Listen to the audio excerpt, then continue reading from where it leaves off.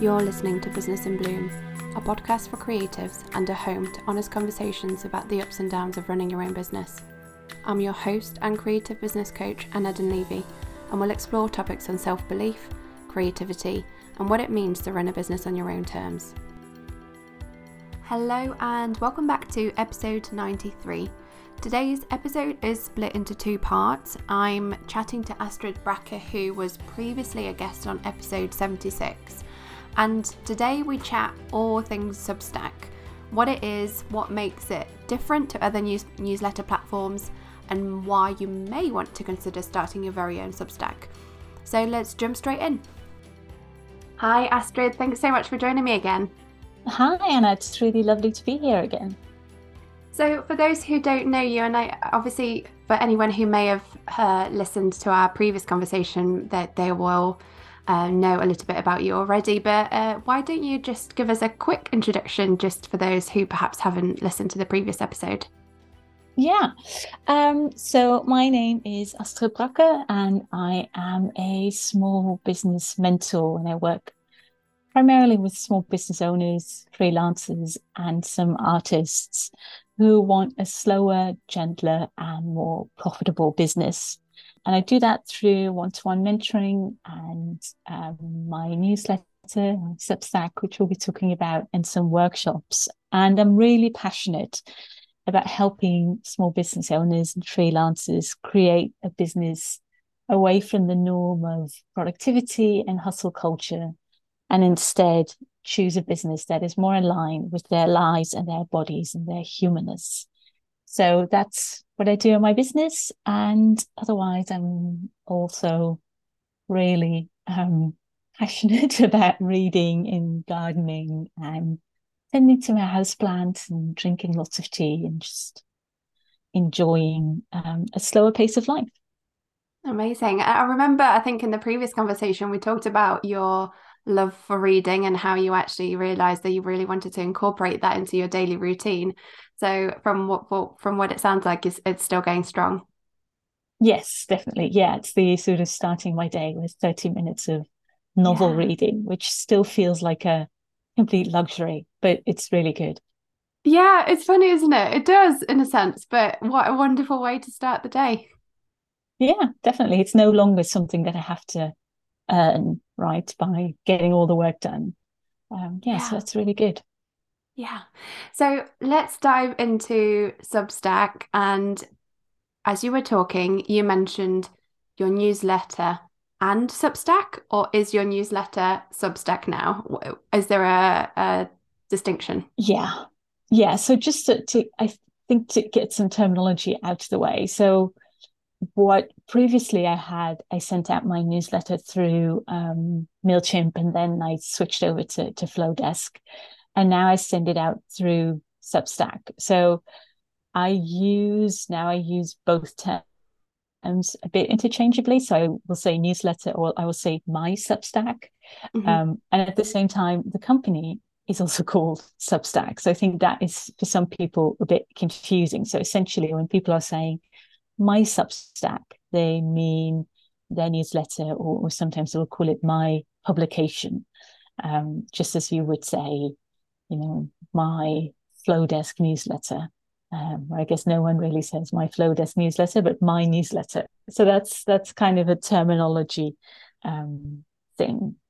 Yeah, thank you for clarifying that. That's a good starting point. And I think perhaps to go back even one step further, for those who perhaps don't know what Substack is, would you be able to kind of just briefly tell us what it is and how does it compare to other platforms, I suppose? Yeah, so I often describe Substack as kind of the love child between an old-fashioned blog and a newsletter, because what it does is it allows you to send out newsletters as you would through any other newsletter provider like MailChimp or MailerLite or Flowdesk or whatever. But as you're sending them out, it also publishes the newsletters. So in that sense, it's like a blog, right? And it also allows lots of focus on community. So there's commenting features, and it's really encouraged that people comment and create kind of community around their newsletter or Substack publication. One thing that people often ask me before I talk about how it compares to other platforms is it free, and how do people, how does the company make money? Because I think we are so inclined to be skeptical of this kind of thing. It is free. It's free to set up your Substack newsletter. If you decide to add a paid option, because that's another feature of Substack, that you can just send out newsletters that people can receive for free, like you would a quote unquote regular newsletter. But you can also choose to add bonus posts or bonus features that only paid subscribers get. And when you turn on paid subscriptions, and when people actually take out paid subscriptions, Substack takes 10% of every paid subscription. So if you were to, like, a standard minimum would be like £5 a month, then they take 10% off that. And that's how they make money. And I think because they make money by other people doing the writing, is they are also really committed to supporting writers doing what they do best, which is writing. If you think about how it compares to other formats or other platforms, it's more than a newsletter provider, right? With Flowdesk or MailChimp and all the others, those feel to me more as a one-way street, which is fine, right? So I write a newsletter and I hit send, and then my subscribers get it. And one of the things that I really like about Substack is that it allows more community and more interaction. So people, because it has such an easy comment feature, they more easily leave comments, right? Whereas with a regular newsletter, of course, you can reply to it, but now people can respond to each other's comments, and I get more of a sense of community. And this community is also something that the company Substack itself really tries to grow. So they've included all kinds of features to make that connection between the people doing the writing and the people doing the reading easier. Like, you can recommend other people's newsletters, which I think is a really great feature. And more recently, they've also enabled chat that you can set up with your newsletter subscribers, or even notes, which I'm personally not quite sure of yet what it is, but it's a kind of, I don't know, is it like a cross between Twitter and a newsletter? I don't know. But anyway, all of these new functions that you can use but don't have to use in order to connect to your readers. Yeah, I think you mentioned that sense of community, and that's something that Substack as a company are really prioritizing in order to allow writers to connect with an audience, with other writers too, of course. And I say writers in, not strictly someone who writes for a living, but anyone really who writes. And I think maybe that's something that's important to mention as well, is that actually anyone who writes a newsletter, so be it a business owner, service provider, product kind of based business, I suppose, or even if you don't have a business, of course, you could just write anything there and publish it and connect with an audience that you may not necessarily have had access to perhaps before. But one of the things that really stood out to me was that, like you say, sense of community, the ability to comment so easily and actually engage in a conversation with your audience. Because once you've posted, not only is it delivered to someone's inbox if they are subscribed, it's also then available for people to read kind of the archive. So it's online. So I suppose all the hard work that you've put into writing a newsletter doesn't just finish with that one send.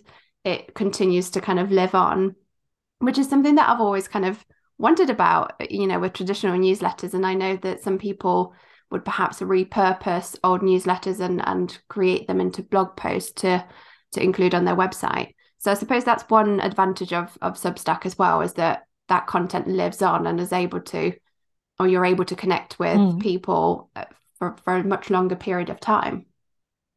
Yeah, definitely. And I think one thing that I see this as a benefit as well. I really see my Substack newsletter as a kind of, I'm really creating this archive of all of these posts that I feel are really valuable. And those are also the kinds of Substack that I love most, right? That you just sort of dive in and then you discover other great things that someone's written. And I really like to have this kind of archive in that sense. I think at the same time, for some people, this might be a drawback because we've gotten so used to, I don't know, marketing or positioning our newsletters as this exclusive thing. Yeah. And also saying, sign up for my newsletter to get, like exclusive, whatever. And of course, once it's published online, that is gone. Although I guess you could set the Substack to private and then it's not visible on the internet unless you have a link to it. But yeah, so that exclusivity is gone. Although I do know that there are people who also use traditional lead magnets to inspire people to sign up for their Substack, because you still get a welcome email that is not on the internet as it is. So you get a welcome email welcoming you to the newsletter, and you could add like exclusive resources or a lead magnet to that. So to keep some of that exclusivity, I guess. Yeah, that's a really good point. And actually, I suppose the flip side of it being public and anyone can read it is, I suppose, sometimes perhaps I'd imagine some people are inclined to do this, that perhaps you share things that are a little bit more private or a little bit more difficult to share in a newsletter. Not always, of course, but sometimes there is the level of kind of vulnerability that perhaps you feel like you're able to share a little bit more with your audience. And actually, obviously, having that, you know, for all eyes to see, perhaps isn't always what you may intend. So I Mm. guess, yeah, so that there are things to consider. But just going back to the kind of community element and the ability to comment, because I think actually that's a really, of course, that was very much part of the kind of blog culture, I guess, back when blogs were, really big. But I've not seen that, or at least perhaps I haven't engaged with that. I don't know, perhaps others do still, but even if I did go to someone's blog and I read it, I wouldn't ever really write a comment. It wouldn't really be part of Mm. what I do. Whereas in Substack is actually, it's quite a nice thing to do when you know that you're kind of connecting with another writer or someone else. So yeah, so I think that's a really important feature actually, that I think, like I said earlier, kind of allows you to really have that dialogue with the audience. And then of course there's the kind of chat that you can have, and all the kind of additional features that Substack have introduced. Yeah, definitely. I think, and because it's so easy to leave a comment, it it becomes really normal and natural. And of course, you don't have to. I mean, there's plenty of people who either don't feel comfortable, or sometimes, I mean, I might read a newsletter on Substack and just be, oh, okay, yeah, you don't always have something to say in the comments. But Yeah. I do think that indeed, like with the old-fashioned blogs, it much more encourages it. And I think also today, I mean, I still have a blog, but I've turned off comments just because of the spam. Mm, And I yeah. think that goes for many people, that has just really fallen out to like normal behavior to leave a comment on a blog post. Yeah. And I suppose Substack is a little bit more, in a way, when you are commenting and leaving a comment on someone's post, it's more similar to leaving a comment on someone's Instagram post, for example, in my opinion, because it, yeah, it feels like a dialogue, and you know that, well, you know, if someone is relatively active, they'll probably most likely respond to your comment, and you can have that kind of two-way conversation, as you would on a other kind of social media platform. Yeah, absolutely. Yeah, that's a good comparison. Yeah. And I think some of the Substacks that I enjoy most also just have lots of conversations between subscribers, and just really vibrant and very pleasant communities. I mean, I think as with all platforms, there are probably corners of Substack that are not as supportive and lovely as the corners that I hang out in. But overall, what I've seen so far, and I've been reading on Substack, I think for over 2 years, I've not once seen any like negative comments or people just being really nasty to each other. It's just been a really lovely experience for me reading and also now writing on it. And so when did you decide to move over to Substack? Because you were with, was it Light previously, No, did you I say? was most Flowdesk. recently I Flowdesk, yes. Yes. I think I mean I've been reading on Substack. Like I've been reading like one or two Substacks for a while. And then last year, so that's May 2022, I thought, oh, I really want to start a Substack. And I didn't really know what about. And that kind of turned into a hobby project because I have kind of a hobby Substack newsletter about houseplants. And that was kind of perfect for experimenting and trying stuff out, and had, starting off from scratch, and just dipping my toes into it. And then over the summer of 2022, I was looking on Substack for small business newsletters, and particularly small business newsletters written by women, or at least that are more in line with the slow, gentle, and profitable business that I'm all about. And what I found were at that point mainly white men in suits talking about hustle culture.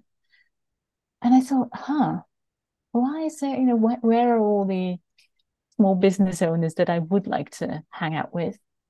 And then I thought, wait a minute, I can start my newsletter on Substack. And then I decided to move over my existing newsletter to Substack. And I really took a couple of months to do that. I don't think you need to do that. As you said, you did it quite spontaneously. I really like to sort of get into it and sort of do some research about what I wanted to do and what I wanted it to look like. And then eventually in November or October of 2022, I moved over my Flowdesk newsletter to Substack. How did that kind of transition process go? Were there any kind of teething problems? And I guess I'm curious, what prompted you to move everything across? I ask because what I've done for the time being is I've moved my list across to Substack. I've kind of explained what I was doing. I sent my email list kind of an email just to let them know what was happening. And I moved everything across. Having said that, I've still kept I'm with Active Campaign for my newsletter, and I've kept that list going on there for the time being, with the thought that perhaps I might want to send some kind of sale emails, or very kind of strictly related to like working with me emails, for example, that I think would perhaps fit better with a normal kind of newsletter format. So yeah, I'm curious kind of what your thinking process behind just kind of moving across to Substack was. Yeah, I should probably say that about 98% of my newsletter now lives on Substack. And by that, I mean that there's one thing that I'm still doing through Flowdesk. And as we speak, I'm planning to move that as well, because I have an email series that I created last year, the year before, about moving your business away from social media. And it's a free 4-week email series, which is still really popular. People still sign up for it every week, which is great. Substack does not allow automations because it's not a newsletter provider like that. So that still runs through Flowdesk. And that also means that if people sign up for it through Flowdesk, I need to more or less manually add them to Substack. So that is still one thing that I can imagine if you have tons of automation, so that might keep you from making that move. Mm. But I'm currently working on setting up Podia for workshops and courses, and I'll move that email sequence there as well. I'll still have to add people to the Substack as well. But so that's one thing that might be a disadvantage, but it's really not big enough for me to not make the move. And what prompted me to make the move completely is just this idea that I couldn't deal with the idea of having to focus on two things at the same time. And I did very similar to what you did. I told my newsletter subscribers about a month before I made the move that I was moving to Substack and that nothing would change, but that the layout would look a little bit different, because the layout does look a little bit different.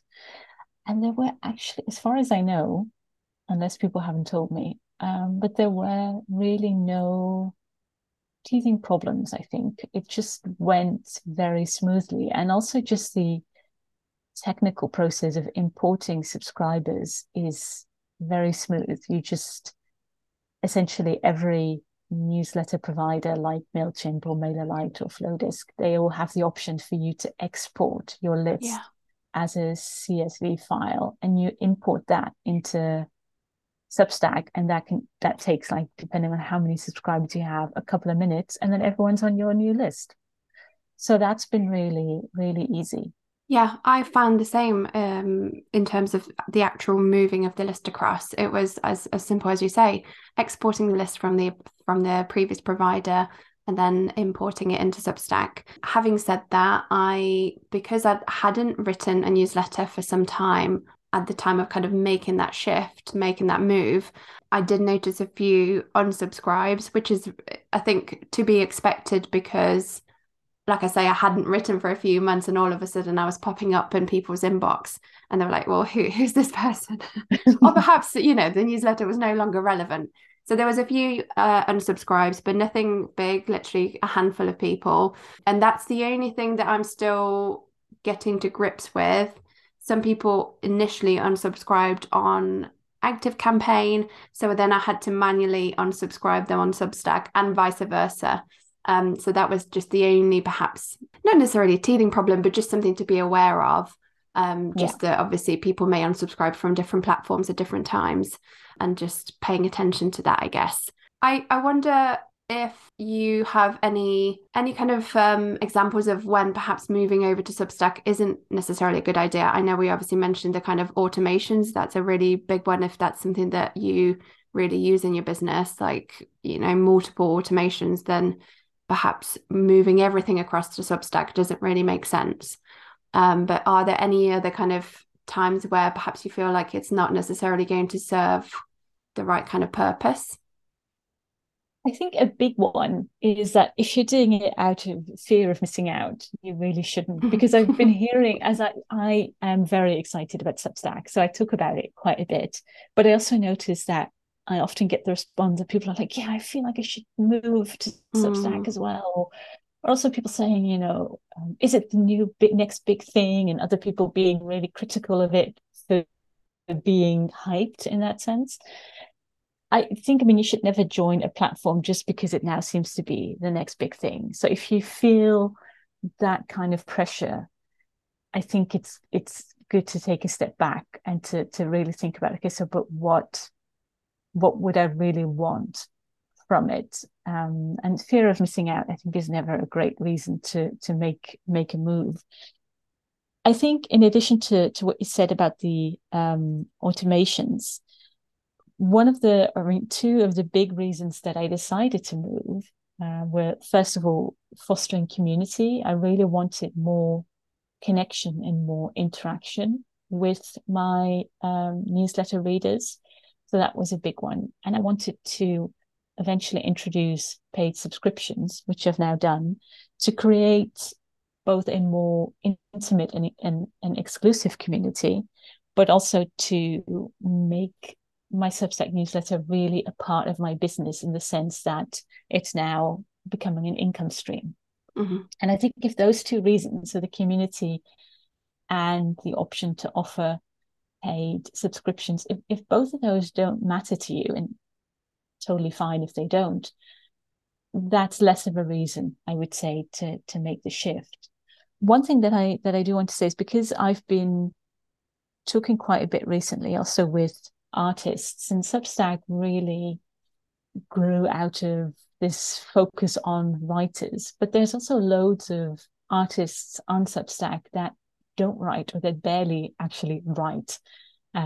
So there's artists that draw their newsletter, or that just share an artwork or resources, or them that are much less text heavy than I am, for instance. So I think that if you feel like, well, but I'm an artist, or I'm more of a visual person, or I like sharing photographs or whatever, if you don't consider yourself to be a writer or good with words, doesn't necessarily mean that you shouldn't move to Substack.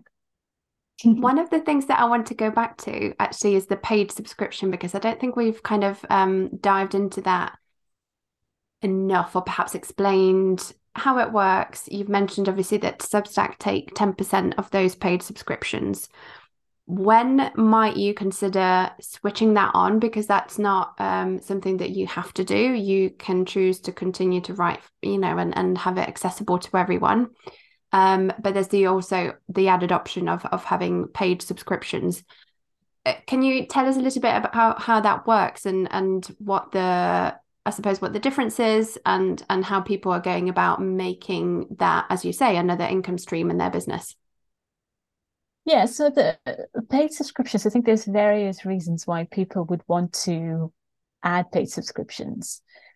I think as small business owners, it might initially feel strange to us to start offering paid subscriptions as well, because we've been writing newsletters for free, right? And writing a newsletter is part of marketing. And I think many of us see marketing as just something comes with the business, and not necessarily something that you're paid for. But I think what I found really inspiring is particularly writers, so people who have written outside of Substack as well, saying that there's value in the things that we write, and if possible, it's great and good to pay for what you value. So I think that's one of the big reasons that people like, for instance, Emma Gannon has, I think she's now pretty much put nearly all of her posts are now only for paid subscribers, because she says, this is my job, this is what I do. And I think that's a very valid argument. There's also lots of people on Substack who send out a free newsletter maybe once a month, or maybe once every 2 weeks, which is what I do. I have a free post going out every 2 weeks. And then they add bonus posts or discussion threads for paid subscribers only. And I decided to do that because I wanted to offer more behind the scenes kind of resources as well. And I wanted to offer just a more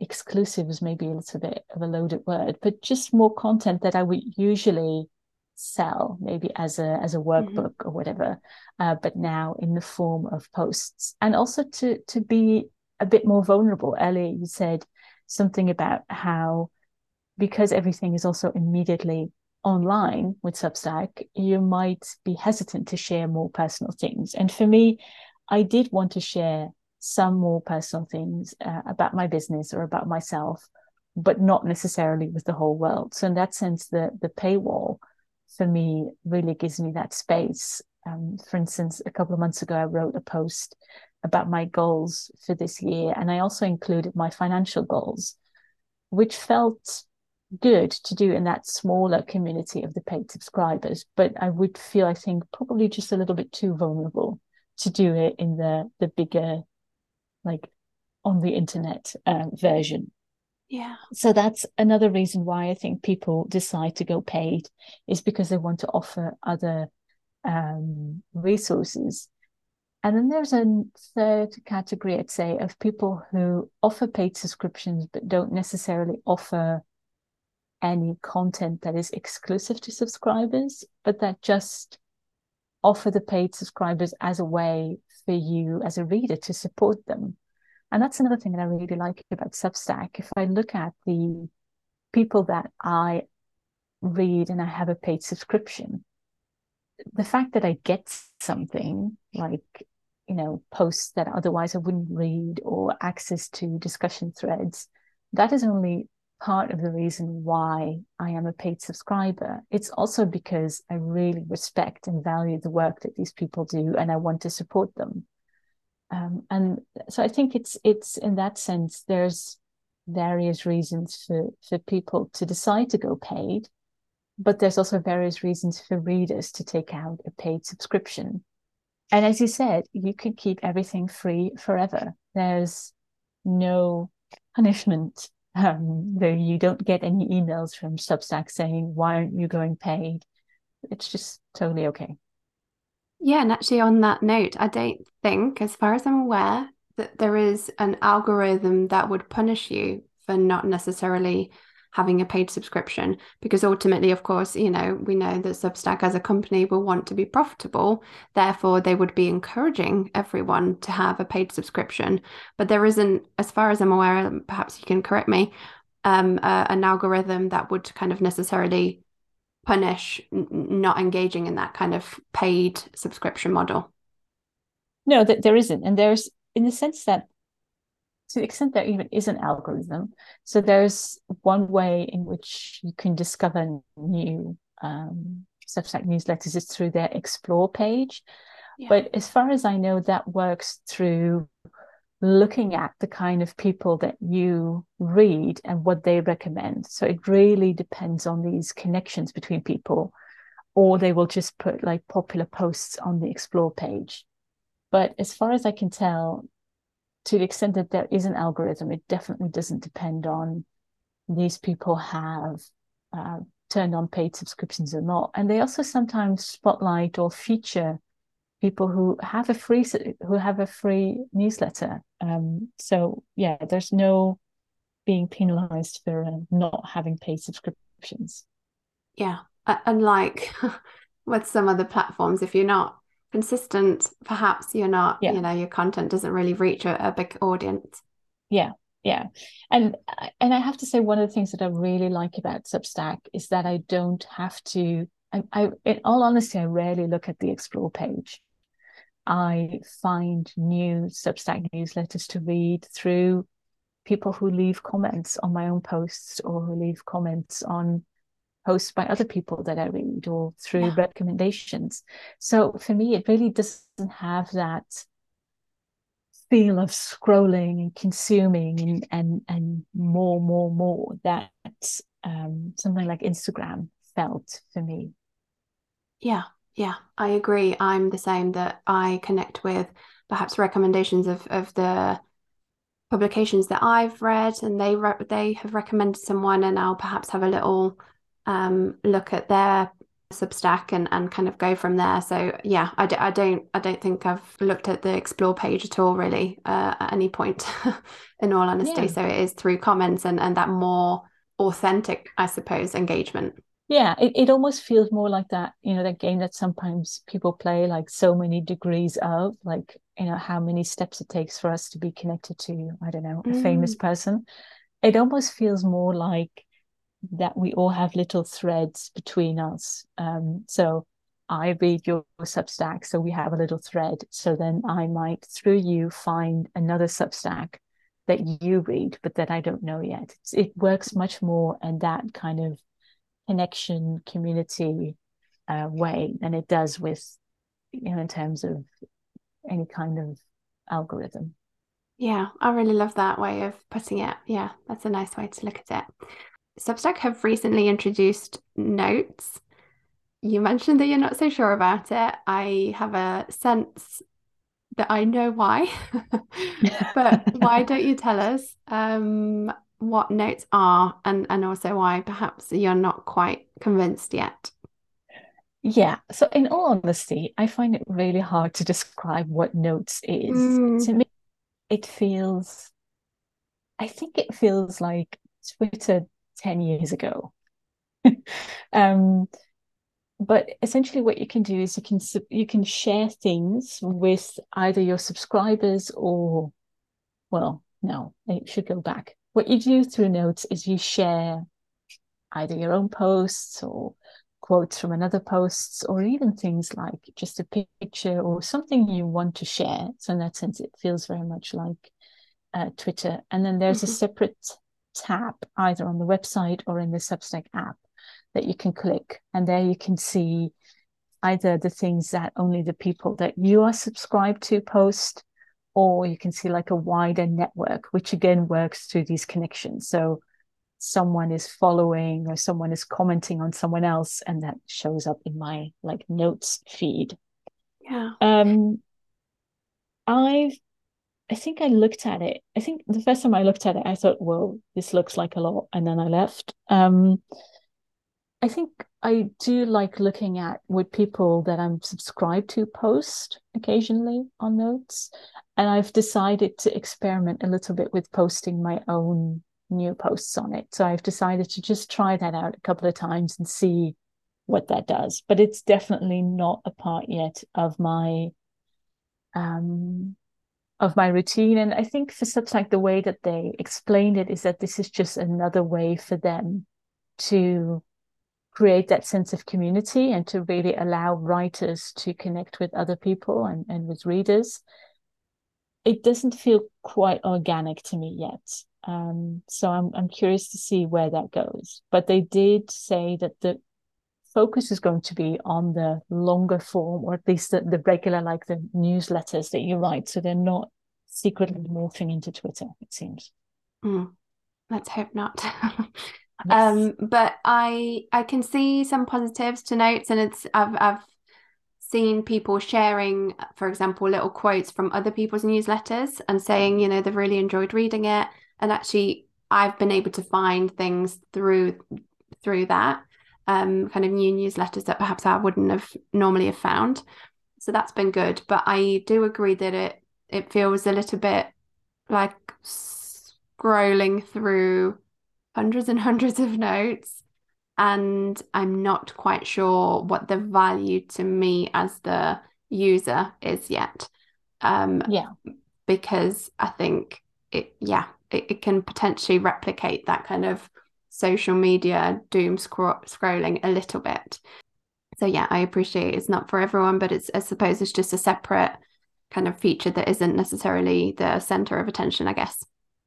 Yeah, absolutely. And yeah, I don't think it's the center of attention for them. And also not for me. I know some people do enjoy it and others don't. What I do very much like about Substack as a company is that they tend to be quite transparent about these kind of developments, and also really respond in the comments to their own posts about why they do things and why they decided to include things. So I do really enjoy that and appreciate that. Yeah, I agree. It's almost like we're along for the journey and we're able to see what's going on behind the scenes, which is always, well, I suppose in a way it makes you feel part of the growth of the platform. Definitely, yeah. Thank you so much for listening.